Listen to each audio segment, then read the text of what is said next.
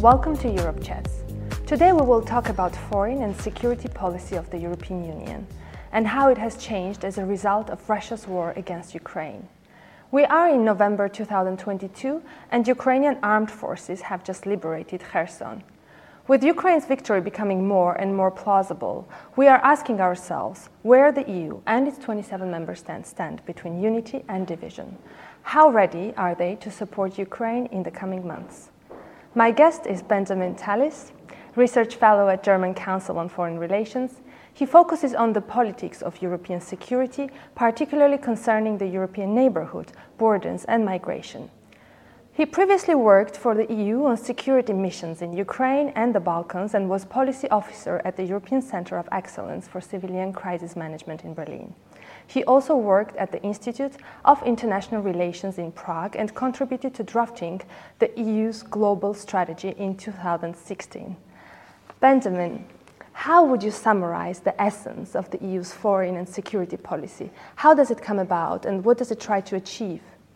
Well, thank you, Mariam, for the invitation this morning. It's a pleasure to be back in Brussels. The essence of the EU's foreign and security policy, well, at the moment, I'm not sure it really has one, to be honest. At least not one that really matters in the emerging geopolitical situation that we can see. At the moment, it's basically muddling through, cobbling together bits and pieces from its internal security policies, trade and economic policy. It has provided some money and paid for some weapons, that can't be denied. But the only part of its policy I think that's really working was the decision to grant membership candidacy to Ukraine, to retake somehow that geopolitical vision of the EU in a creative geopolitics way. And it's also, this crisis has really exposed the shortcomings of EU foreign and security policy and the lack of direction and lack of cohesion that there is therein. I'm not a Brussels person, and you're sitting here in Brussels. There are other people here who could explain far better the institutional aspects of that. I tend to look at the politics of this rather than the policy as such. And I think it's important to note in that regard that some EU member states are ahead of the pack here, especially in North, Central, Eastern Europe, Estonia, Czechia, also Finland and others, who are starting to develop a genuinely strategic approach that combines materiel, i.e. military support, with a morally grounded policy that could actually be the basis of a future EU foreign and security policy that could have a lot better effect. That's what I call neo-idealism, and it's really a change from the EU's own policy and large member state policy in recent years. Well, the Council of the EU recently approved a strategic compass defining external policy for a European Union that protects its citizens' values and interests and contributes to international peace and security. What does this mean in practice then? In practice, not a lot. I think the compass was a compromise that pleased no one, except for perhaps some in the Brussels institutions, and particularly around Josep Borrell, some parts of the External Action Service, who've been pushing for this, what I think is a self-defeatingly retrograde approach to geopolitics, which the EU is very ill-equipped to deliver. What we saw was the compass painted this doom-laden vision of the world in order to ask for very small capability upgrades. So it's only actually serving to increase that perennial gap between the expectations of what the EU says it's supposed to be addressing and its capabilities to do so. I think also, the compass, what is a strategic compass? I'm still not 100% sure about that, or why to call it a compass, especially one that points in so many directions. It seems a rather confused approach that compromised between the needs of different member states with different priorities. There are good parts to the compass too, cooperation with NATO and the United States, it made clear. But before Russia's re-invasion of Ukraine, it wasn't really clear to many in the EU how much they really needed this and whether that was really a genuine commitment or just paying lip service. I think that should be obvious to many now that we do need that cooperation, and for real defence, that's something we should be focusing on. Indeed, there is no European army, and most of the EU member states depend on the transatlantic alliance for their security. What kind of means and tools does the European Union actually have to guarantee its security? Well, NATO. That's the primary tool the EU has to guarantee its security in hard defence terms. Seriously, though, I mean, the EU and its member states don't have the hard power capabilities that they would need to guarantee their own security from a full-on attack of the kind that we've seen Russia perpetrate against Ukraine. On the other hand, the question as to who would make such an attack now with Russia's capabilities so depleted and in such question, it raises a question of what defence is actually needed. Now, in a growing systemic competition, however, with authoritarian regimes, and the EU still represents a bastion of democratic governance in its member states at least, being ready for that competition is important, and making effective deterrence as part of defence is really important for that. How we integrate the nuclear forces of certain European states, the French nuclear deterrent. But also I think we have to look at security in different ways. Security is not only about guaranteeing territorial defence or deterring attack, it's about providing a sense of well-being to citizens and actually providing some kind of sense that they can live well within a society. Otherwise, insecurity flows into us in different ways. Well, earlier you already mentioned enlargement, right? How does the EU enlargement policy actually fit in the idea of European security? It is often mentioned that the biggest success of EU foreign policy was enlargement to Central and Eastern Europe. You have been speaking actually in this context of the idea of progressive security, and I think that's what you actually referred to, defined just right now. How would you explain it? Yes, I think certainly the EU's what was known as the Eastern Enlargement concluded in principle in 2002 through the referenda then in 2003 and enacted in 2004 can be seen as a high point of European or EU geopolitical influence and geopolitical success. And at that very moment of success, the EU and its member states started to get nervous about continuing further down that track. I've said that's a mistake. Why?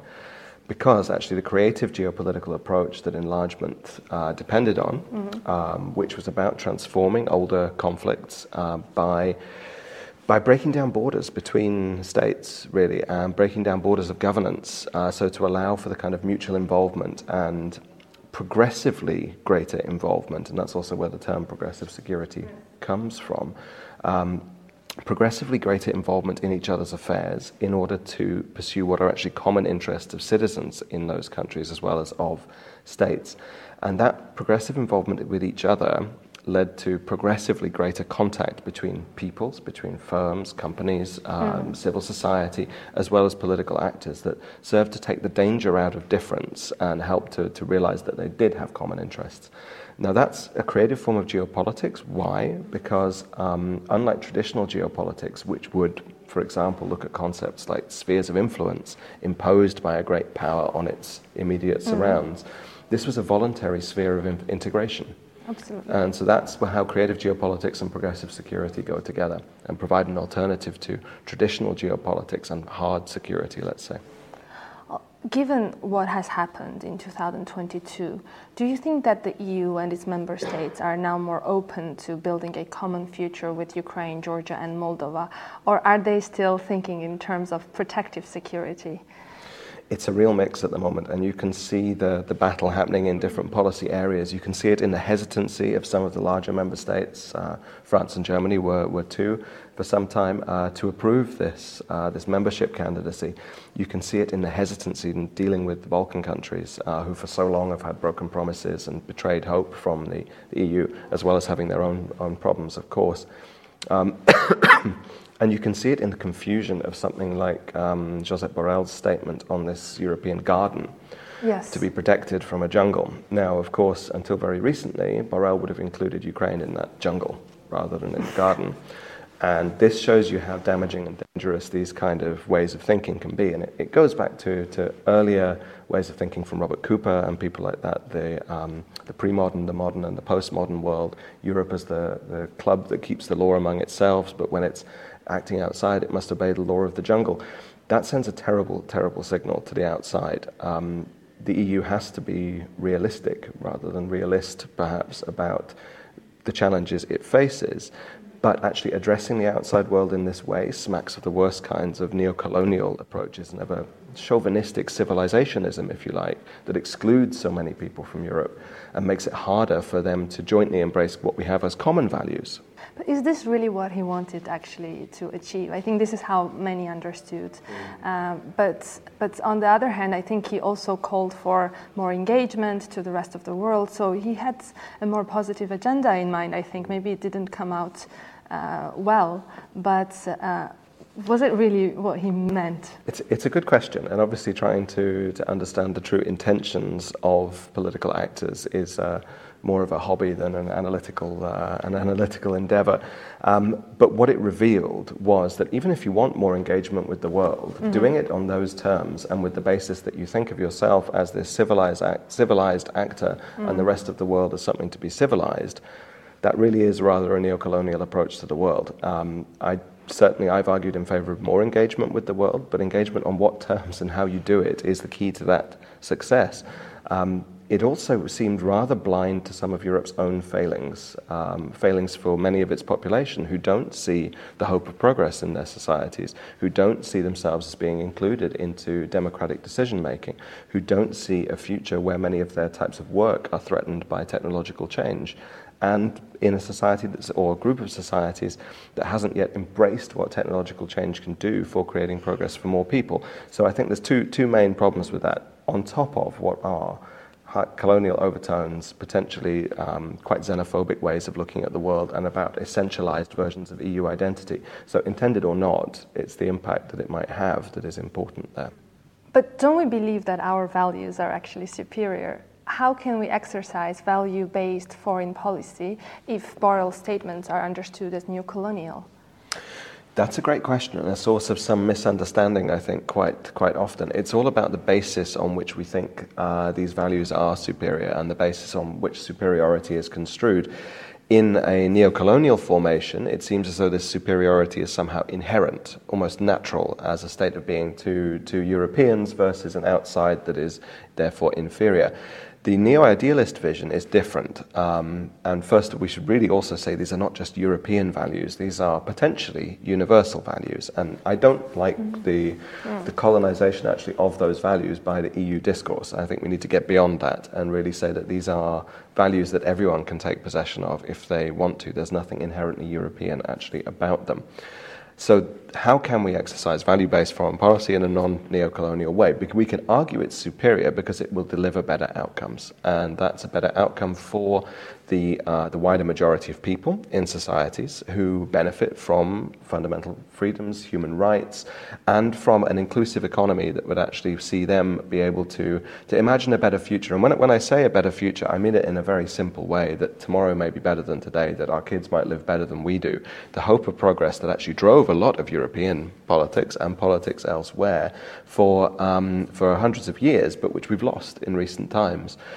It's about re-engineering that and reviving that and saying that if we strive for our values conceived as ideals to strive for, then I think we have something better to offer.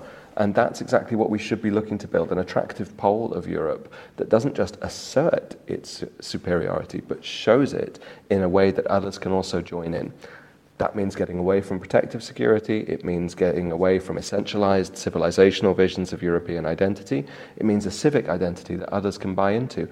After all, Ukrainians have been showing us how to be European in the last days if we take that seriously. Well, speaking about High Representative Joseph Borrell, he recently said that the EU did not believe Russia would attack Ukraine in February, nor did they believe that Ukraine would resist as fiercely and as successfully. What does this say about European intelligence and about European leaders' understanding of Russia as a state? Why didn't we develop a better understanding of Russia in the past 20 years, and why were we not better prepared? I think the answer to this question relates to the answer to the previous question. It's about how you understand the world and how you go about trying to understand the world outside your own borders and outside the societies you're most familiar with. In several major European countries, there was a lot of wishful thinking about Russia, and so the main reason we didn't understand what was going on in Russia is because we didn't want to. because there were still too many believing in what's called the convergence wager, the end sort of lazy liberalism of the end of history, where any engagement will bring convergence towards liberal norms. Even when it was manifestly clear that wasn't happening, very little change in approach to Russia took place. In Germany, for example, being one of the key proponents of that approach. But it wasn't just Germany, it was others as well. The lack of intelligence, in every sense actually, about Ukraine speaks to a slightly different problem. It speaks to a lot of Europeans' ignorance about Ukraine, which has been born from the fact that it's been overlooked for many years as being in Russia's shadow, as being effectively some kind of small Russia light, just with slightly different characteristics. Of course, that's nonsense and always has been nonsense, but how to change that perception when even some of the EU delegation staff in Ukraine, as recently as 2012, were seeing their job as mainly to prevent migrants coming to the EU from Ukraine. The EU Border Assistance Mission that I worked for as well, mainly self-serving in terms of European interests, perceived European interests, which I would say were miscalculated, rather than actually genuinely engaging with Ukrainians. And so this hesitant embrace that the EU's had of Ukraine, which has been as much as to keep at arm's length rather than to actually bring in, is part of a problem that again goes to a hierarchy of thinking about we EU Europeans are better than Ukrainians because we are better in these ways, they are threatening to us and dangerous, they may corrupt our values. We've seen precisely the opposite in the last year, that actually Ukrainians are showing EU Europeans how to stand up for what are not only European values but are democratic and liberal values more widely. So I think this combination of a sort of lazy fatalism about European civilization in decline and needing to be protected, a lazy belief in the end of history, convergence wager, and a lazy ignorance about Ukraine, and that extends beyond Ukraine as well. So this rather speaks to a problem in Europe more widely. Well, talking about mistakes, Josep Borrell recently warned that, and I quote, "We Europeans suffer the consequences of having decoupled the sources of our prosperity from the sources of our security. Our prosperity has been based on cheap energy coming from Russia and access to the big China market." Have all EU member states by now realized this unfortunate dependency, and what can they do about it? I think many of them have realized the dependency. Whether they're willing to do something about it is a different question, and whether they are in fact repeating the same mistakes with China, another authoritarian regime with whom we're perhaps in an even bigger long-term systemic competition, is a matter of great question. There are many who still have their heads in the sand, not least in Germany, where I'm based. Despite actually what is a very lively public debate about these issues, there's been huge contestation over the decision to sell part of the Hamburg port to COSCO, a Chinese company, and to sell a chip manufacturer recently. But despite this, the Kanzleramt, the Scholz Chancellery, is really driving forward that same old policy, and certainly allies around Germany, particularly in Central Eastern Europe, are furious about this. It seems to be just repeating the same old mistakes. And this happens while we're talking about Zeitenwende all the time. How is this justified? It's a really interesting question. Obviously, the Zeitenwende is a big term that's used to mean many things, but in fact, the Zeitenwende, there doesn't seem to have been a Zeitenwende in the Kanzleramt, in the Chancellery, and they actually, against the advice of the other political parties in their coalition, the advice of many ministries, are pursuing this course that seems to please actually only a part of the Social Democratic Party, a part of the SPD, and some of the big business interests in Germany. So it's a strange thing when you look at how damaging policy has been in the last 20 years, the obvious recognition around German society that this needs to change, and the unwillingness to do so while claiming that it is changing on behalf of some of the key leaders. That's not to say that's the situation in Germany as a whole. It isn't. But the demands for change need to be expressed more clearly, let's say. And we can happily talk more about the Zeitenwende later. But just one thing important to say, that it's not only Germany either. I mean, selling off the whole port of Piraeus to Chinese interests in Greece, or selling off parts of the ports of Antwerp and Rotterdam, has been a mistake as well. It might be something that we'd wish to use as leverage, perhaps, to deter China doing something silly in Taiwan, for example. I mean, those holdings could be seized.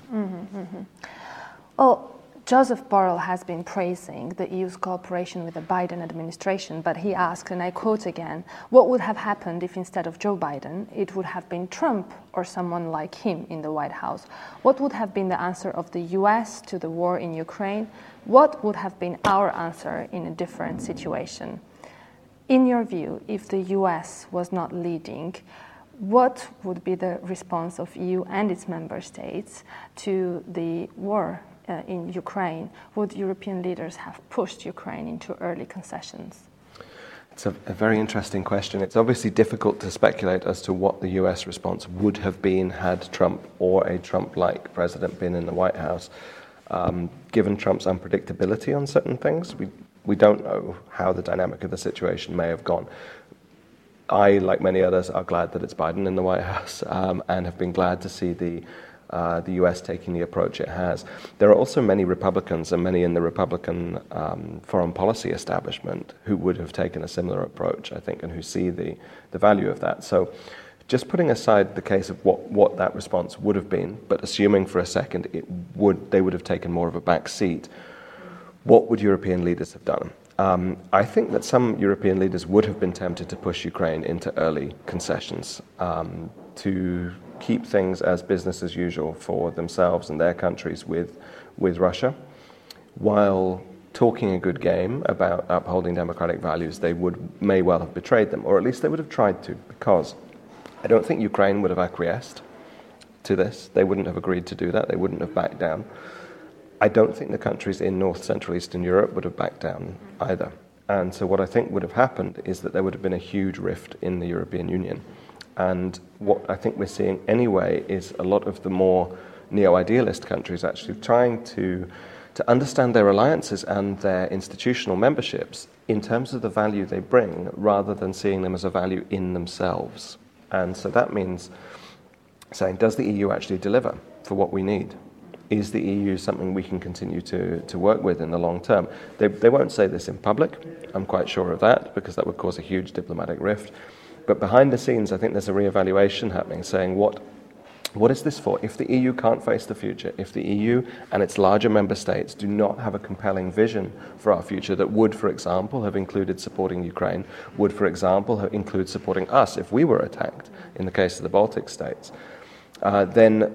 And it's no certainty that they wouldn't be supported, but at the same time, the question, I think, has started to arise. Then this says to the Europeans, we need a vision for the future here. We need something that can be bought into by all Europeans, and certainly that's not coming from Paris at the moment. There's no vision in Berlin for the future. They're too busy sorting out internal business. There is a vision in Central Eastern Europe, but do others buy into it? No, not everyone in the West buys into that. So it does raise the question of actually what a real strategic compass, directional vision might look like. François Heisberg recently highlighted that France has provided only 2% of external military support to Ukraine since the start of the war, Italy 3%, Germany 9%, Poland 22%. What prevents France and Germany and Italy, for that matter, from doing more? Is this about military incapacity of these countries, or rather an issue of lack of political will? I recently heard a high-level EU official say that France, Germany and Italy were not providing more weapons to Ukraine because of what it would mean in terms of confrontation with Russia. Is this approach justified in your view?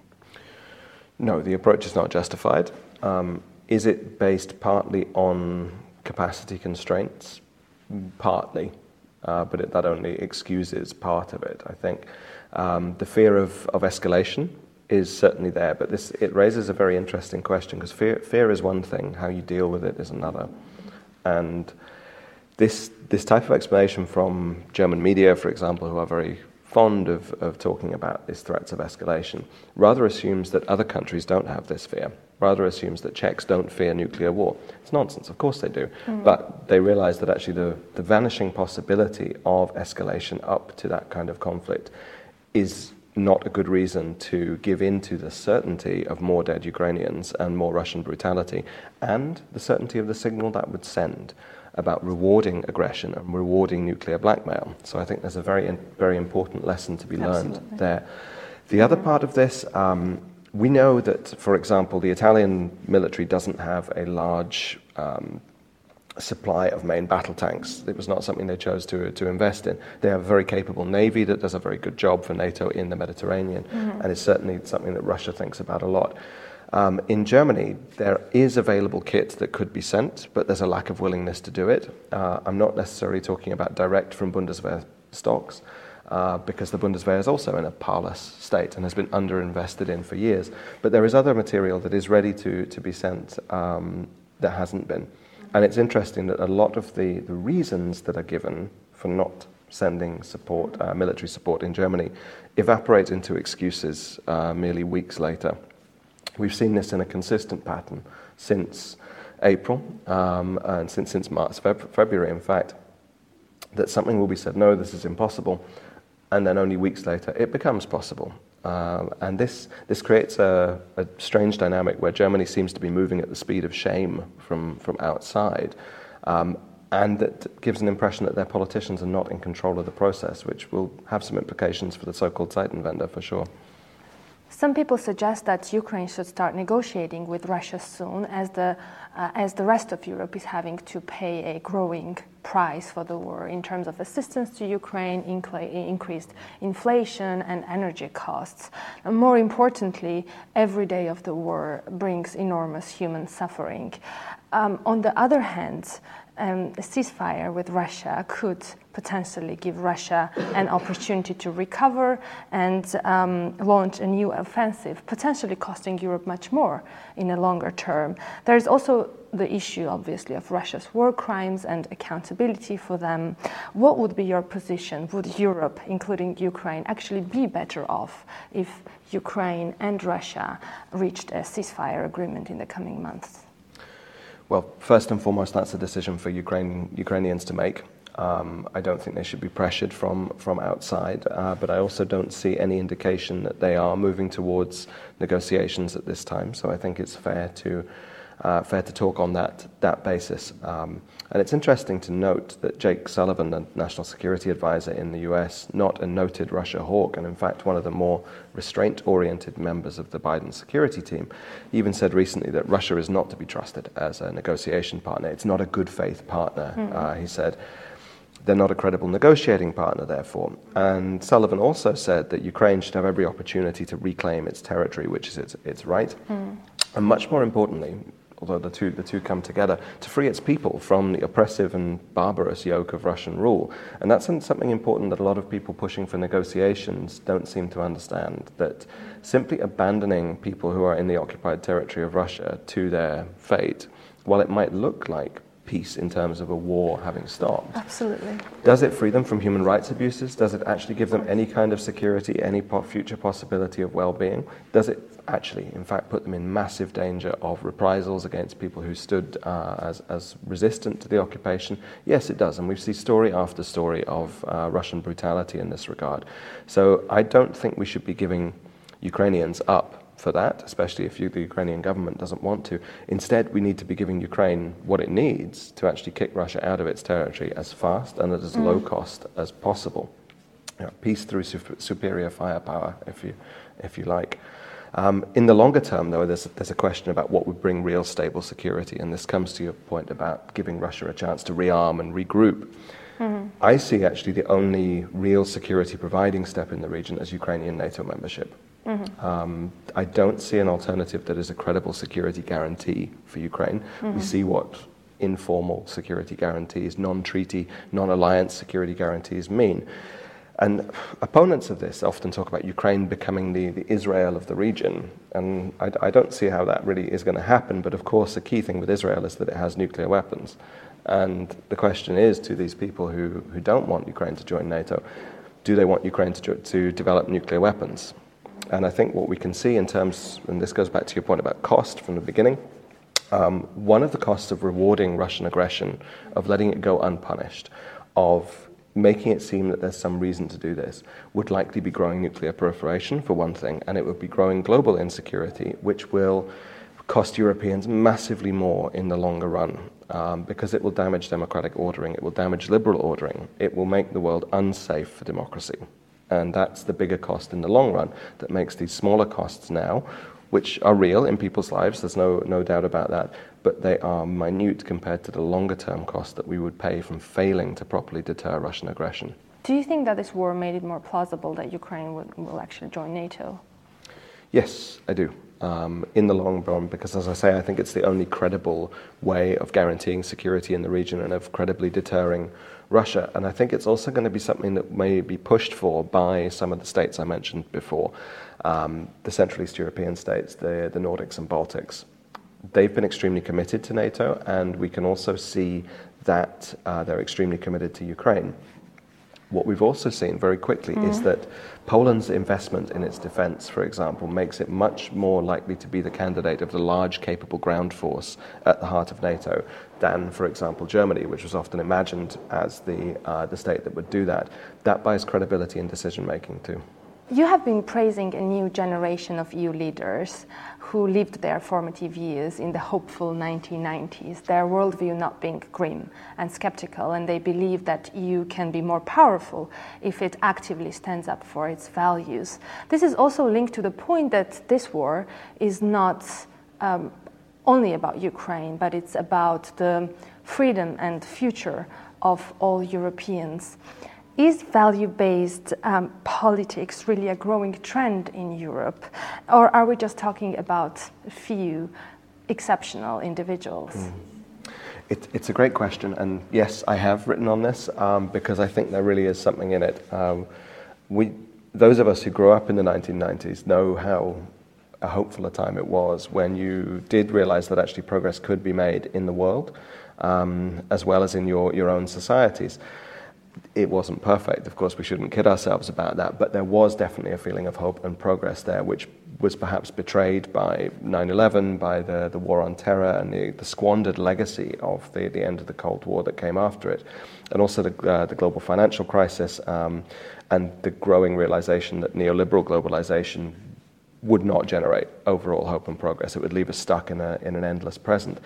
But it's been particularly interesting to see, in response to Russia's renewed aggression against Ukraine, indeed a generation of leaders. So thinking about people like Kaja Kallas, Zana Marin, Jan Lipavsky in the Czech Republic, the foreign minister, Gabrielas Landsbergis in Lithuania, the foreign minister there as well, all of whom who did have part of their formative years at that time engaged in what is a strongly value-based foreign policy at the moment, strongly value-based approach to geopolitics that combines a really tough defense of democracy by military means if necessary, to stand up for values where they are threatened, with that directional future-looking view of saying actually freedom and human rights, fundamental freedoms and human rights are essential to future progress. We also see it coming together with talk of rebalancing the economic model in certain countries. So Danusia Nerudova, who's a Czech presidential candidate, has talked of the need to move towards a stakeholder capitalism that involves more people in the benefits of our economies. And we've seen a stronger role for the state through the COVID pandemic and also in response to Ukraine. It's states who are calling the shots, states who seem as the line between life and death, but also perhaps as opening the road to the future. So I think it's not everywhere yet, but it's not limited to those politicians either. If you look at NAFO, the North Atlantic Fellows Organization, and what NAFO are doing, this is somehow the return of a repressed dignity, the return of repressed courage, the idea that there is a silent majority out there who are decent people, who want actually a values-based life and want to stand up for it for others, to want to stand up to wrong where they see it happening, and are sick of their governments doing it with one hand tied behind their back. It's in every person who is making sacrifices on their energy bills to help support Ukraine this winter. It's really, I think, something that's more broad out there and needs to be channeled and can be channeled, rather than letting us get stuck in the endless present of neoliberalism or actually the sort of retrograde, supposedly realist, but actually rather unrealistic views of power held in certain other capitals. Well, here I would ask you last question, perhaps, because when word idealism is heard, many look down at it because they think it's not realistic. Now, on the other hand, I think realists got this war very wrong. What would be your comment on that? Sure. This is particularly why I use the term neo-idealism, actually, because it's always been used as a slur. It's been used to delegitimate, but that's because we never really gave it a chance. The power of values conceived as ideals to strive for are things that can change the world, and in fact slowly have done over the years. But in international relations terms, it is always looked down on by so-called realists, and this was done very deliberately by E.H. Carr towards the interwar realists, for example. He painted them as these sort of muddle-headed, wishy-washy utopians. None of the politicians I mentioned before could be accused of that way. These are hard-nosed, hard-edged defenders of freedoms, rights, and values, but who nonetheless see the value of ideals as inspiring societies. And actually, even E.H. Carr realized this too. His inheritors don't seem to understand this, but all the way through his main work, The 20 Years Crisis, or his most important work, he talks also about the need for ideals. And even if he himself appeased Hitler, was a Marxist, or was in favor of appeasing Hitler, he did see the value of ideals, but he preached realism. And it seems as though the so-called realists of today have forgotten that balance that needs to be there. I would say, in fact, what passes for realism in international relations thinking is highly unrealistic, as it only takes account really of great powers. It overlooks the agency, the interests, the values of smaller states, and it doesn't see much beyond power. It's a miserable world that brings itself into being, and that's exactly what neo-idealism resists. Well, thank you very much, Ben, for highlighting the value of ideals. And thank you all for watching. We will come back with further Europe Chats soon. Stay tuned.